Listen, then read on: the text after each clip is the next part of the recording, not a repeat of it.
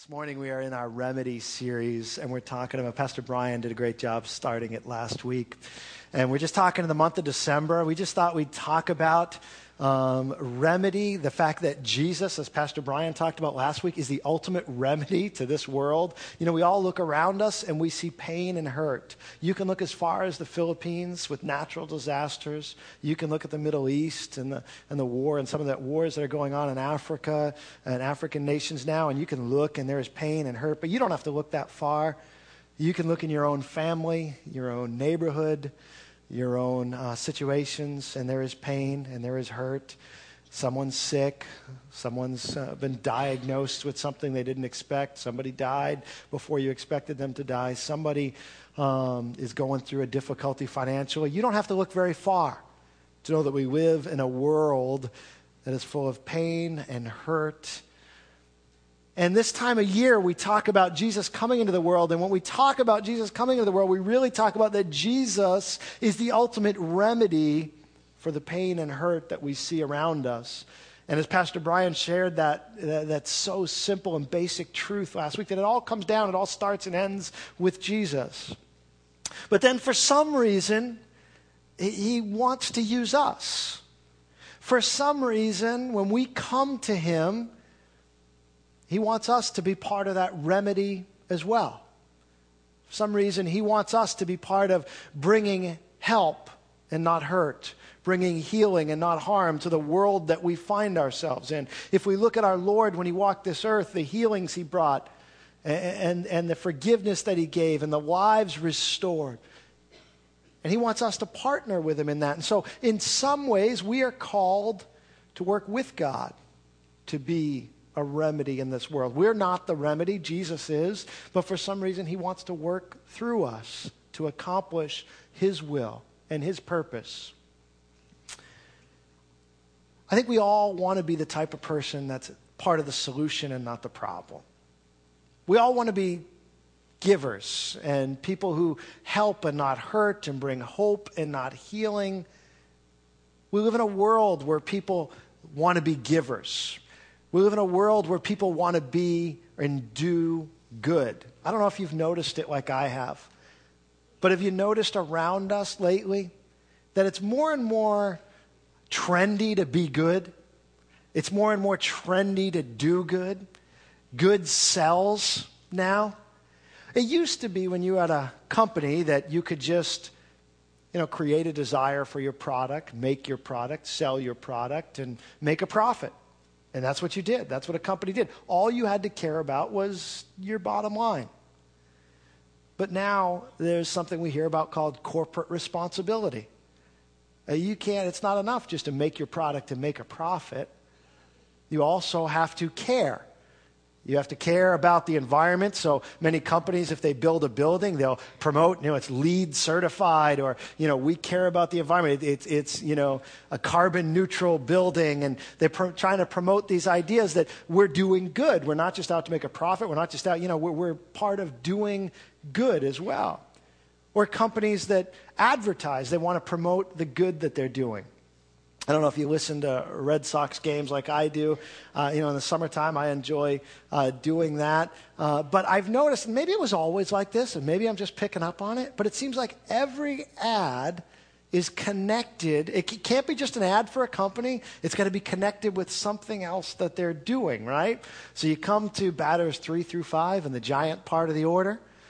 And we've come to batters 3 through 5. It's the giant part of the order. And for every home run hit by batters 3 through 5 in the giant part of the order, Giant Glass will donate $500 to the Make-A-Wish Foundation, right? I mean, I think that's how it goes. And this company's donating to Dana-Farber, and this company's donating to cancer research, and the other company's donating to Jimmy Fund or any other organizations.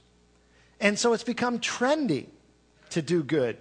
It's become profitable to do good. In fact, in some ways, in some companies, you might feel like you have to do good in order to make a profit. And I don't know that that's necessarily a bad thing. I think it's good that people want to help. I think it's good that people want to give money to these things. I don't know what their ultimate motive is, but I think that's great that at least we have that mentality that corporations are challenged to do that. But I think when we talk about giving, And this time of year, we talk a lot about giving. As a Christian, we need to think about what does it mean to truly give the way God wants us to give. Not when it's trendy, not when it's popular, not when it's going to get more money for the bottom line. What does it mean to give the way God wants us to give? I've been reading this passage in Luke this past week and reading it over and over. Just these 3 verses. Jesus was at a party, a gathering, a dinner. He was invited there, and it's at a religious leader's house, a Pharisee. And I don't know any more than that about the context. I imagine they're either sitting or reclining around the table where they've been eating. And if you've hosted a party, you know how it is. You sit around and if it goes well and things are going well and the food is good and people are enjoying themselves, you kind of feel good about yourself. You like to, you like to be able to do that for people that you've invited. You like it to go well. And so I imagine that's kind of the way this religious leader's feeling. He's invited probably his friends, but then he's got Jesus here, who's like the most popular guy around right now. So he's got Jesus hosting. He's hosting Jesus. And so he's probably feeling pretty good about himself. And then Jesus said to his host, when you give a luncheon or dinner, do not invite your friends, your brothers or relatives, or your rich neighbors. If you do, they may invite you back, and so you'll be repaid. But when you give a banquet, invite the poor, the crippled, the lame, the blind, and you will be blessed. Although they cannot repay you, you will be repaid at the resurrection of the righteous. And I've just been reading those 3 verses over and over and over again this week. And just been challenged by the giving that Jesus calls us to. Because I'm so much more used to the giving that's talked about really in verse 12. When I give a luncheon or a dinner, and maybe you are too, that we generally invite people we like, and we generally invite people who are like us, right? Kind of invite people that we like and people who are like us. And that's pretty much what this Pharisee, this religious leader did. But Jesus said, no, I don't want you to throw a party like that. When you give a luncheon, invite the people that nobody invites. Invite the people that never get the invitation. Invite the people that when you invite them, there's other people that you'd normally invite are going to say no thank you. Invite the people that can't pay you back. And I think about that type of giving, and I think that's a different level of giving than we're used to seeing and than maybe we're used to doing. I thought that's a different kind of giving that Jesus, a different level that Jesus calls us to, because I could think that I could see the host thinking, well, no one's going to find out about that. No one's going to know how great a guy I am. No one's going to know how generous I am. Jesus was kind of saying that's the point. God will see. God will see. You're right, none of your friends will see. No one that's going to pay you back and invite you, they're not going to see. But God sees. And I wonder if that type of giving is a place that God doesn't want all of us who call ourselves followers of Christ to get to. When's the last time we really looked and said, instead of giving this to someone who could maybe buy it for themselves, probably pay me back, probably reciprocal give something to me, or even give me a thanks, I'm going to give to someone who can't do any of those things. That's a challenge. That's a different level of giving that Jesus calls us to. It's a different level of giving that our world is usually used to. See, our world, when it comes to giving, I was thinking about how do we usually give? Why do we usually give? And I thought about this. We have to look at the beginning and the end of our giving. So we have this phrase in a Christmas song, right? So be good for goodness sake. It's kind of silly, isn't it? I mean, it's when you think about it, be good for goodness sake. It doesn't even make sense. But we say it and we sing it. And I think many people in our world will think about it. Yeah, you just got to be good because it's good to be good. It's bad to not be good. Just be good. And it's amazing to me whenever people come from a worldview that doesn't have a God involved in it, that there's any reason to be good. But somehow in their minds, and I'd like to think it's the image of God within them, it says it's good to be good. So how do they do good? What motivates people to do good outside of fallen Christ? I think sometimes it starts with us. It starts with us and goes to them. And what I mean by that is this. They say, you know what, I feel good about myself. I feel really good. I should share this. I want people to see me as a good person. You know, I am a good person, so I ought to be doing good things. And so people ought to see me being able to do good things. So it kind of starts with us, and they look around and say, what can I do that would be good? In fact, we get calls at the church. We got a couple this week that don't even come to the church, but they know we're at church, and they call up and they say, we want to do something good around Christmas time. Do you have something we could do? We got one call this week that was like that. And, you know, we try and find and connect them with something. And you know, one particular call, so, you know, we get a couple hours, and these are what we do. Do you have anything good we can do? And before you look down on them too much, keep in mind, most people don't even give the 2 hours. Right? So, but people want to do good. They say, you know, we're good people, so let's find them, whoever them are, and let's be good to them. And that's how giving kind of works sometimes. And the other way it kind of works is it works in reverse. Sometimes you're not thinking about yourself, but you walk by, something crosses your path, and you see a need.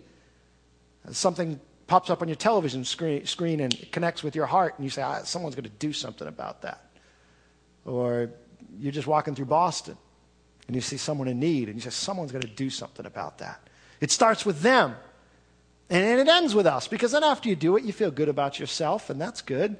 I think that's something God has put within us, that when we give, we end up feeling good about ourselves, and there's like a release of endorphins in our brain that feels really good. That's great.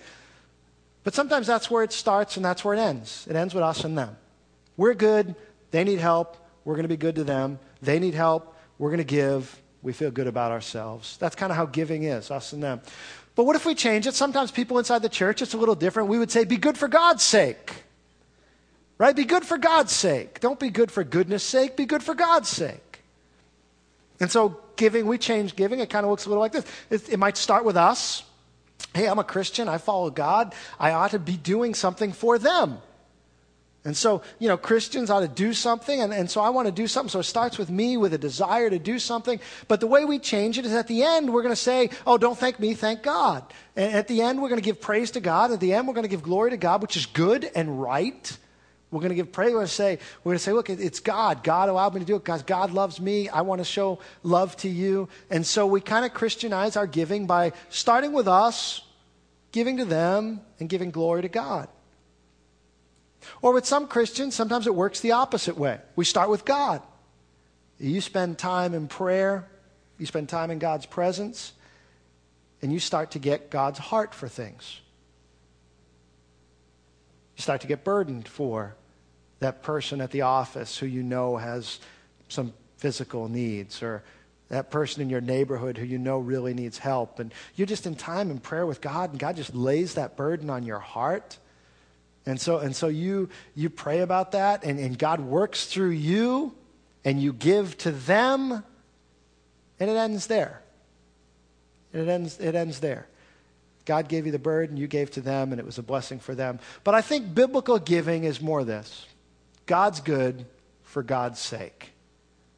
God, not our idea of good, not our idea of what needs to be done, not our idea of how to help, but getting in God's presence and finding out, God, what do you want to do? What would be pleasing to you? Where do you see pain? Where do you see hurt? And how can I get on board with that? And then in the midst of it, this is this making process, right? Us and them is in between there. It's not us better. It's not us on some different level as them. It's not us, some different level before God. No, we're on the same level, and God is making us into beautiful things, us through the giving process, perhaps them through the receiving process in this time. And then at the end, all glory goes to God once again. And so it's God's good for God's sake.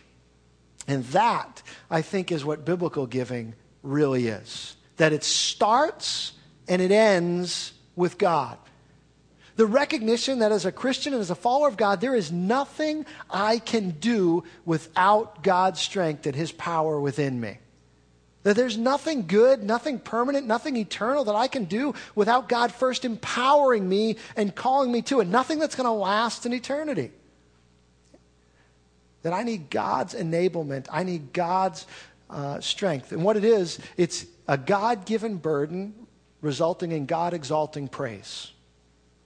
It's a God-given burden, you and I being obedient to it, and it resulting in God-exalting praise. And that's the kind of giving he calls it. What's God-exalting praise? It means you don't have to put your name on it. It means I don't have to put my name on it. It means you don't have to know what I did, and I don't have to know what you did, because we're just going to, it's all for God. It's all for his glory.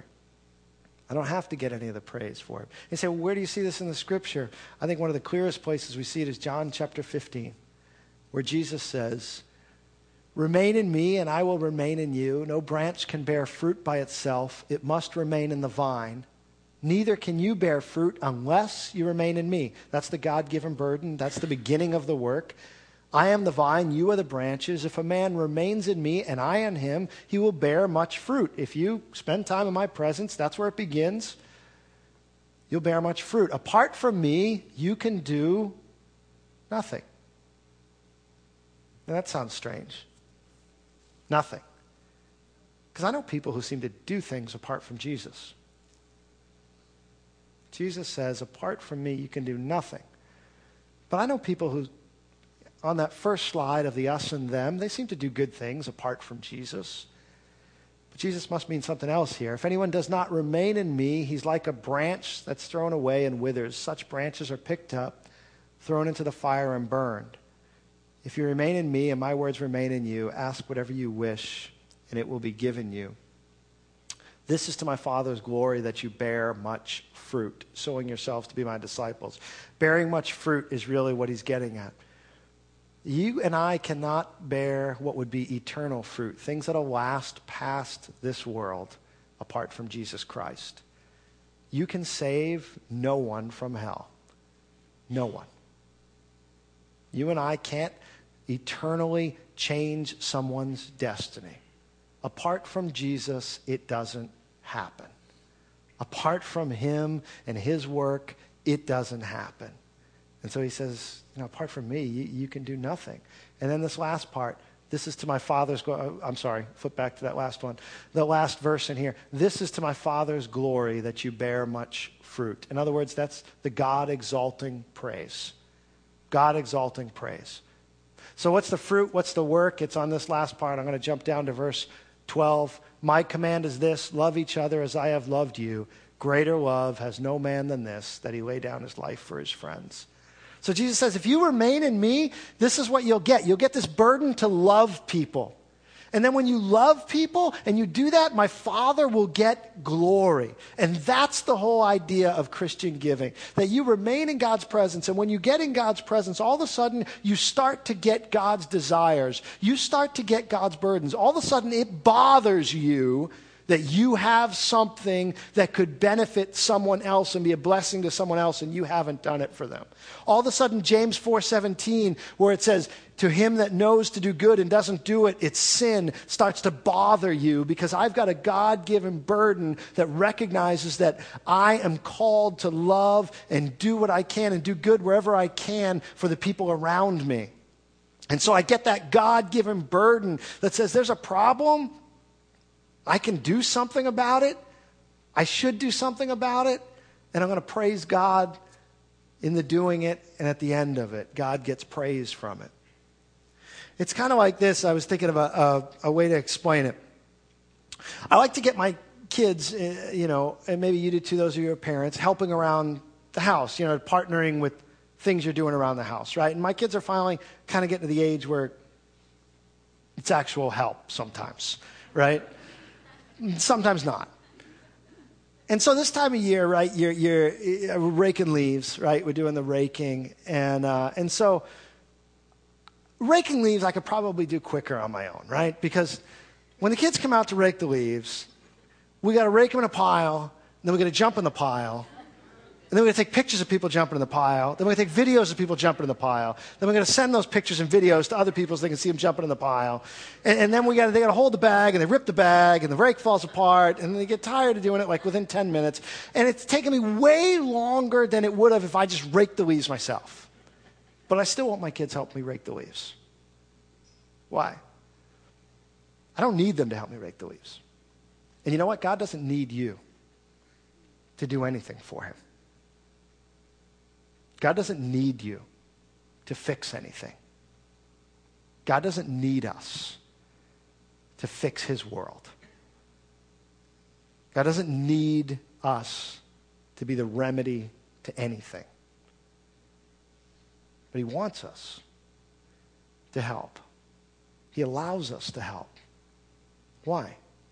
And for the same reason I want my kids to help me rake leaves. Because my hope is, and those of you that have older kids may tell me this is a foolish hope, but my hope is that one day they will come home on their own and see that there are leaves that need to be raked. I know, but let me hope. Don't kill my hope. Let me dream. That they will come home and they will say, wow, there are leaves that need to be raked. Wouldn't it be great if I raked the leaves? And they go and get the rake, and they go and get the bags, and they rake the leaves, and they put them in bags, and it's all done, and I come home and the yard has been raked. Wouldn't that be one? Don't, just let me live there. Don't kill my dream. And then what would they do then? Then I would come home, and they would come and tell me that they raked the leaves. And what would their hope be? Their hope would be, maybe that they get paid, but their hope would be that in that moment, I would say, good job. Well done. Good job. You did good. And I didn't need them to rake the leaves, and God doesn't need us to do anything in his world. But part of the reason I think he lets us help and be with him and be part of this remedy and be part of this healing is so that one day we'll become the kind of people that just see that leaves need to be raked. We'll go out and rake them because that's the people that we've become. That when we see a need, we meet a need. When we have an opportunity to show the love of Christ to someone, we take that opportunity to do it. Why? Because that's the type of people we've become. That's who we are. That's the whole idea of being a disciple, right? That we would be more like Jesus. That's who we are. That we don't have to do good because we are good. Not good in the sense of we've earned our salvation, but we're good in the sense of we look for every opportunity to love our neighbor and love those around us, and we take it. Why? Because that's what Jesus did. So that just like my kids, that one day we'd see Jesus and he'd say, well done. Well done, good and faithful son, good and faithful daughter. Well done, good and faithful servant. Enter into your reward. That part about getting paid for raking their leaves, that's biblical. Right? I mean, God says you'll get rewards. They're not going to be on this earth, maybe, but God rewards. He doesn't miss it. He's not a debtor to anyone. Well done. Good job. And that's what you and I are working for. And that's why he doesn't need our help. He allows us to help. He allows us to be part of the solution. He allows us to be part of the healing. He allows us to be part of the process. But when you get that opportunity to see someone and see someone's life transformed and see someone change and they give their life over to Christ, or they make a deeper commitment and something is going on in their life, know that we didn't do it. Know that you didn't do it. Know that it's God and God alone. But he allows us to partner with him and be a part of it. And so he asks us to do these works. And so when it comes to this time of year, and recognizing that Jesus is the ultimate remedy, but also recognize that he has called his church not just to do good so other people see it, but to be good, to look for opportunities to get a God-given burden and let it result in God-exalting praise. Look at the world around you. There's hurt. There's places of pain. Where has God placed you in a place where you can be part of the healing, where you can bring hope? God's put you there in that place for a reason. And so one of the things I want to do during these messages is kind of give you a chance to meet some people or to hear from some people that you may not know. Some are maybe in your church that you don't even know or know what they're doing, some outside the church. But I want to give you a chance to meet some people who are being a part of, they've gotten a God-given burden and they're using it to be part of that remedy, be part of that healing in the world, be part of that healing of that work in the world, because there is pain in the world around us. We as Christians, we as the church are called to bring hope and healing into that. So I wanted to give you a chance to meet some people each week, to meet some people who are doing something to bring about remedy and healing in the world through Jesus Christ and through the gifts that Jesus has given them. So this morning, I've invited someone who's become someone I've known in the last year, a friend I've met in the last year. About 8 months ago, I guess it may not even been 8 months ago. I don't know how long it was. She came to a pastor's meeting. Her name is Joyce, and she came to a pastor's meeting that I was at, a prayer gathering. And she talked about this ministry that she had founded that I had never heard of. And it was called Hagar's Sisters. And as she talked about it, it was about a ministry that works to help mostly women are in this situation of domestic violence situations. And when she started talking, I thought, I know what domestic violence is. Okay, this is great. It's good to have a place to refer people to. It's good to have all right, great, I'll listen and then we'll move on. The more I heard Joyce's heart and the more I listened and realized that it's a place where the church hasn't always been helpful, hasn't always been a healing place, hasn't always been a place where women can feel safe. And the more I listened, the more I thought, this issue is bigger than I realized it was, and I need to know more about this. And so I invited Joyce to come and talk to our pastoral staff and just share about it, because we're often in counseling, moments and things. And I honestly started to realize, I think there are times that I don't notice what's going on. And maybe cues are being given that I'm supposed to pick up on that I haven't picked up on. And I thought, we need to be aware of what's going on, because we're supposed to be part of the healing. We're supposed to be part of the safety. We're supposed to be part of God's love coming into a place where someone isn't feeling loved at all. And so Joyce and Hagar Sisters, really unique ministry. There's very few in the country, and we are blessed to have one right here in our area. The ministry's out of Acton. So I want Joyce to come and share a little bit about her ministry. Would you welcome Joyce Holt from Hagar Sisters?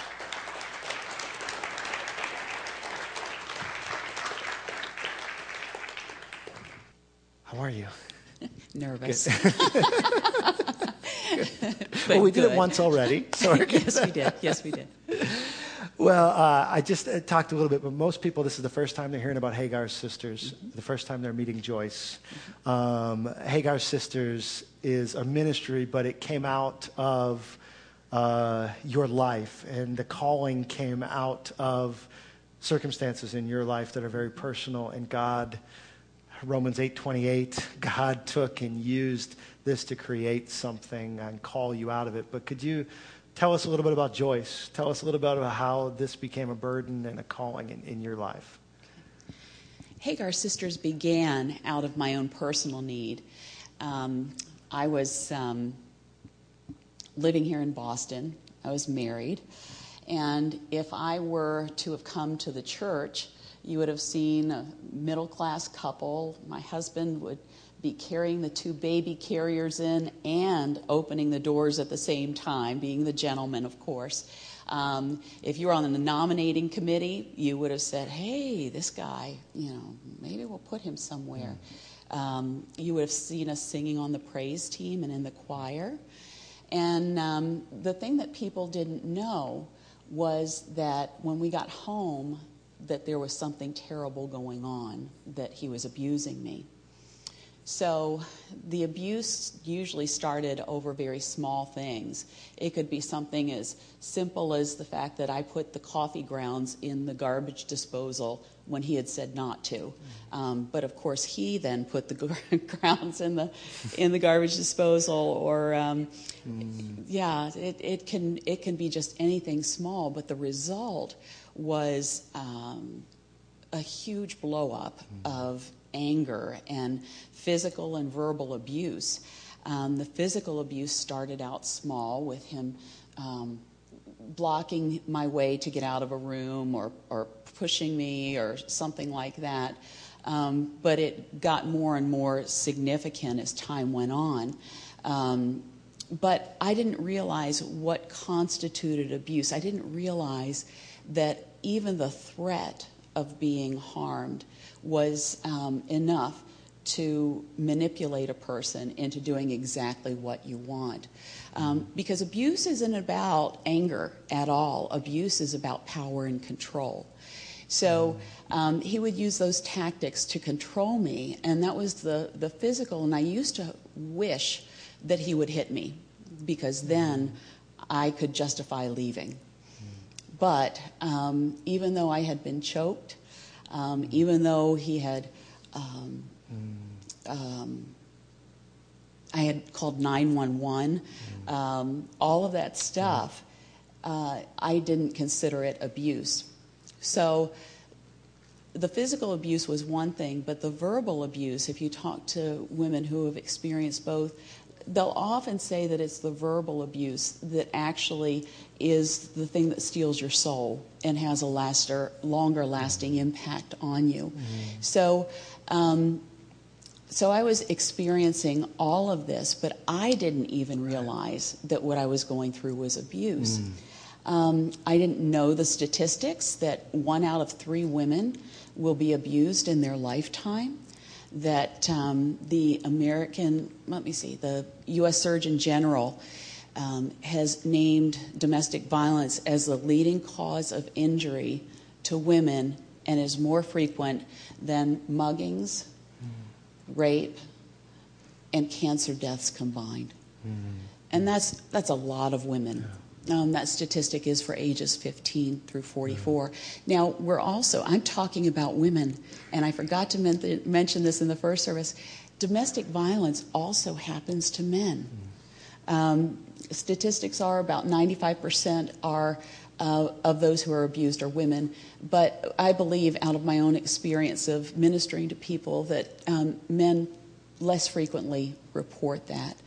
So I was in this situation, and it was getting worse and worse. I was in isolation, and I didn't know what to do, and I started really pouring my heart out to the Lord and saying, God, you hate divorce. What should I do? God, you want me to forgive. You want us to submit one to another. What does that look like in the face of abuse? Well, I finally heard the Lord speak to me and release me from that abusive marriage. And I'm here with my new husband today, so I want to make that point clear. But as I then went to my church, I didn't get the reaction and response that I had anticipated. None of my family lived in the Boston area. So my church family, like the choir, the praise team, they were my church family. And I expected to be fully embraced and finally letting out this secret that held so much shame for me. And when I went to them, it was exactly the opposite. It was of all the hurt and pain of the situation, probably the experience with the church was really up there right along with the abuse. They had said that because in the praise team I was in a ministry position, that I needed to step down from that I could no longer participate in the choir. And so I started doing a Sunday school class to become a member. And they asked me to withdraw my application for membership. Yeah, I know. It was terribly hurtful. I wake up in the middle of the night crying about that.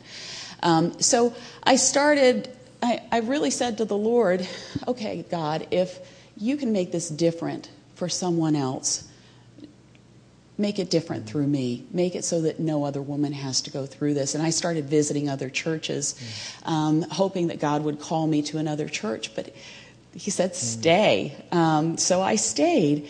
But every time I would go to an event, a Sunday school class that I went to was submit yourselves one to another. And the teacher said, turn to the person next to you and answer these questions. And I said to the woman next to me, I said, I'm not so sure I'm the best person for you to partner with. And she said, well, I was thinking the same thing. She said, I'm going through a divorce. And I said, I am too. And she said, but mine's not normal. I have a restraining order against my husband. And I said, I do too. So within 6 months, there were 5 of us who God just put one right next to me. And, I wasn't out there trying to find women. God, it was divine appointments. So all the women, I just started inviting them to my home, and we really sought the Lord. We prayed and prayed for each other, for God's will in our lives, had guest speakers come and tell us about what domestic violence was. We shared resources with each other of, how do we handle things. So that was the beginning of Hagar Sisters. What did you find when you looked for Christian ministries that were doing this and helping in these situations? Were there any out there? There are Christian ministries out there that do training on domestic violence, but none of them serve the women. No direct services. Hagar Sisters is 1 out of 5 organizations across the United States that serves women directly that are going through domestic violence. And what does that service look like? What do you guys? What does it do? What do you guys do? Right. Well, that group that we originally got started became a support group, and so we have various studies and different kinds of support groups now that we offer. But also, we recognize that people really couldn't start to focus on the healing that they needed, couldn't really focus on what God wanted for them until they were safe and that they had the basics of life, food, shelter, all of those things. So we expanded the organization to include safety planning, which even if a person's never had any physical abuse, that can happen when she is thinking of separating.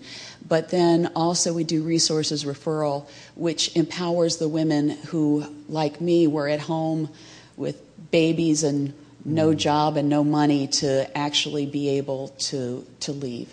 Okay. And you do some big events throughout the year. You just had one this past week. There's a picture from it. And tell us about this event, or is yes, I'd love Amy to come and tell us about the. Would you welcome Amy as she comes to share as well? Amy is one of the sisters at Hagar Sisters, right? Thank you for coming, Amy. Will you tell us about the event and your experience? I'd love to. Well, as you can see on the tables behind me, this is one of the gift tables. And when we walked into the room, this was kind of a secret event. They didn't tell us what was going on other than there was a big surprise. And we walked in and this room was full of gifts. And I thought, are we going to package these up and give them to somebody needy? Or, was there something that we were going to do with these gifts? And they were for us. I couldn't believe it. And they told us that we could select 3 gifts off of each table. There were 2 tables there. You can see one of them. And I thought, wow, these are for us? We get to choose 3? I have 2 teenage girls, and so my girls were thrilled. There's a woman that supports Hagar Sisters through her jewelry company, and she donates almost 75% of the jewelry that's there is from her company. And so I was able to select a couple of pieces of jewelry for my children, and I thought, wow, there's so much left over. They're going to have a lot for next year. And I was really excited because then the women next year would be blessed also. And we sat down and we were ministered to by a pastor, and then we were given a donation. You're not going to believe this, $100 gift certificate to a grocery store. And I was overwhelmed. This was such a blessing to my family, you guys.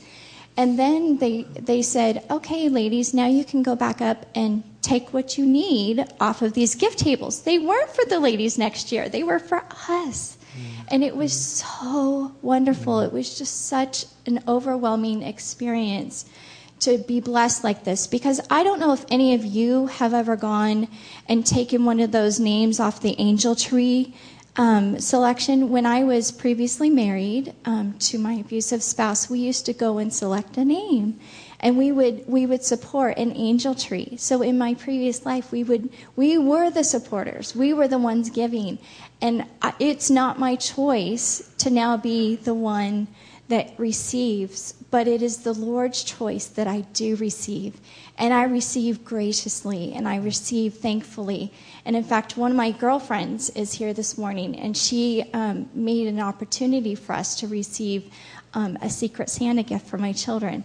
So it's very humbling, but it's my turn to receive. And it's others' turns to give. And the Lord calls all of us to either give or to receive or to go. Sometimes it's our job, as Joyce does, is to go and to be ministers to the gospel of Jesus Christ. And even though I'm a sister, I also get to share the word of God with our group. We have a group of about 5 or 6 women. And there were 2 women that are brand new to Jesus Christ or brand new to the church. And they would speak, and you could tell they didn't know much about the Lord, you guys. And I had the opportunity to share Jesus with them. I got to be Jesus to them. I got to encourage them. And they kept coming back because they had the exact same need that I did. We were lonely. We were hurting. We were in pain. And we received hope and healing. But these women also received Jesus Christ. They get to be filled with the gospel. They get to be filled with the truth, which is what some of these other programs, because I've been involved in other programs for almost a decade, this is what Hagar Sisters offers, is the Lord Jesus Christ.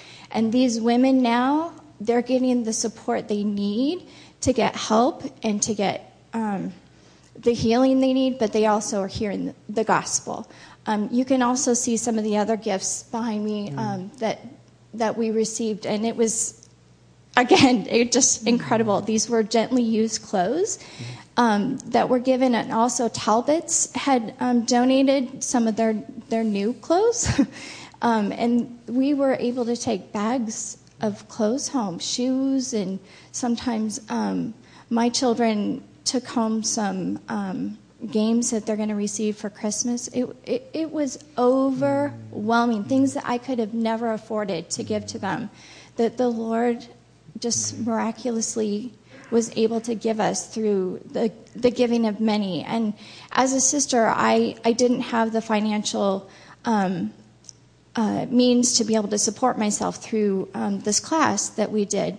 And so I had a sponsor that didn't know me, didn't love me, didn't know enough about me, but they said, I want to support a sister. And so they donated, and I was able to take the class through their generous donation. And I'm so thankful for Hagar Sisters, because now I have a place to go and to get the support and comfort and friendship that I need. And I can keep going, and I can keep just popping in and getting the support through this. It's not just about the gifts, it's about the continual emotional support. So I'm very thankful for Hagar Sisters.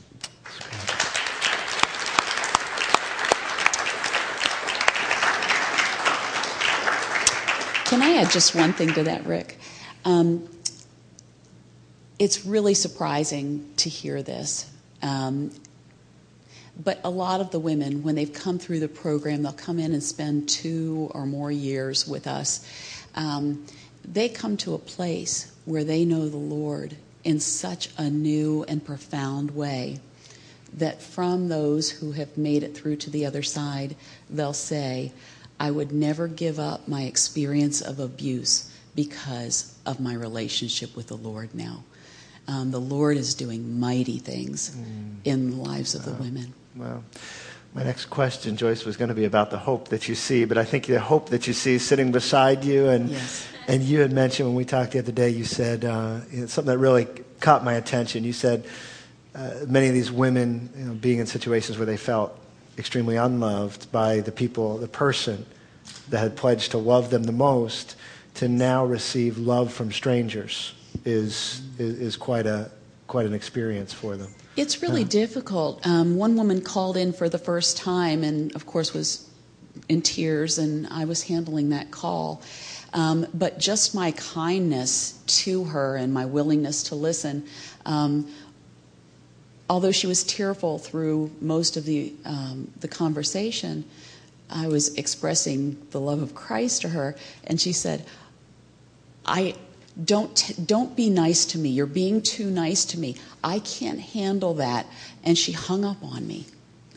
And I didn't know if we would ever hear from her again, but she has come to Hagar Sister. She's accepted the Lord, and she's been with us for about 6 years.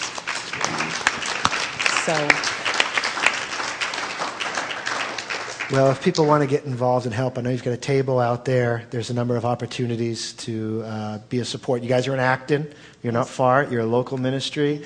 And so there's opportunities. People can sign up and see you if they want to get involved and help with Hagar Sisters. Absolutely. Great. Well, thank you, Joyce and Amy, for being here. Would you thank them once again?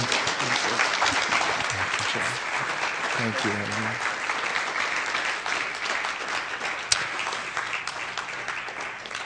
Our music team to come back. It's a great picture. I really appreciate Joyce and Amy being here, and more appreciate just the following of God's call. Here's something that the church doesn't sometimes talk about a lot, isn't aware of. If you ask most people, they'd say, no, that's not going on in the church. But if you ask some people, you say, no, I know someone. Someone's shared with me. Someone's opened up with me. Someone's talked with me, and they haven't known where to go for help.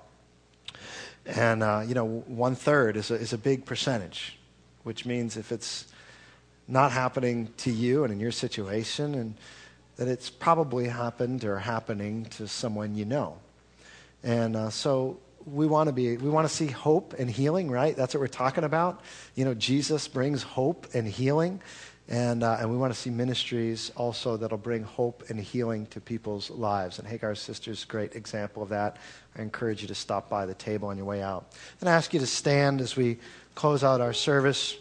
2 things I'll ask of you on your way out as you're going today, as you're praying, as you're thinking, 2 takeaways from this service.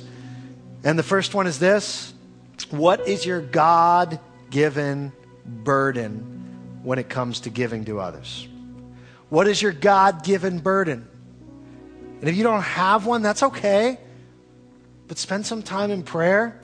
Spend some time in God's presence this week. And maybe you can ask Him for that God-given burden. Not just, there's a lot of things that need to be done. There's a lot of things that you could get involved with. There's hurt and pain everywhere. But what is the God-given burden for you? Where does God want you to serve? Where does God want you to be the remedy? Where does God want you to show His love? Where does God want you to invite the crippled, the lame, the blind? We all have something we can give. Jesus is talking to this Pharisee. It was just dinner. It was just lunch. Just invite people who don't normally get invited. Where does God want you to show His love? Second thing is this, second challenge. This is a challenge for you this week that I challenge you with, and I dare you to do it this week. Find one place where you can show the love of God, giving something to someone, or whatever it might be, and no one else finds out about it. No one else. Not the person you give it to, not your spouse if you're married, not your best friend, not your Facebook friends. Nobody knows. Do something loving for someone. Because that's basically what Jesus was telling this Pharisee to do. And He says in another passage, He says, when you give, don't even let your right hand know what your left hand is doing. just give so your heavenly Father sees you giving. Just give so your heavenly Father sees you giving. Because you know what happens then? When it's only you and God that know about it, you know what happens? You and God have a secret. And it creates intimacy between you and the Lord. Because you have a secret that only He knows about. So I challenge you, I dare you this week. Find a place around you where you can show the love of Christ. And as much as it's hard for you to do, just don't tell anyone. And let your heavenly Father see it. And let Him reward you. Father, we thank you for your love and your grace. I thank you for God-given burdens and God-exalting praise.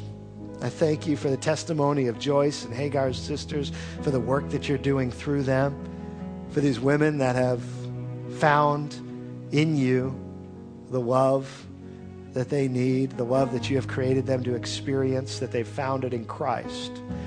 Lord, we pray that you continue to bless that ministry. Allow them to minister to women and to see hope and healing come to lives, Lord, through that ministry. God, and I do pray for each of us that you'd give us that God-given burden, Lord, and challenge us, Lord, to be the remedy around us, Jesus Christ working through us, that we would be a part of partnering with you and seeing hope and healing coming to the world around us, that we would not just do good, that we would be good, never missing an opportunity to be good to the people around us. In Jesus' name.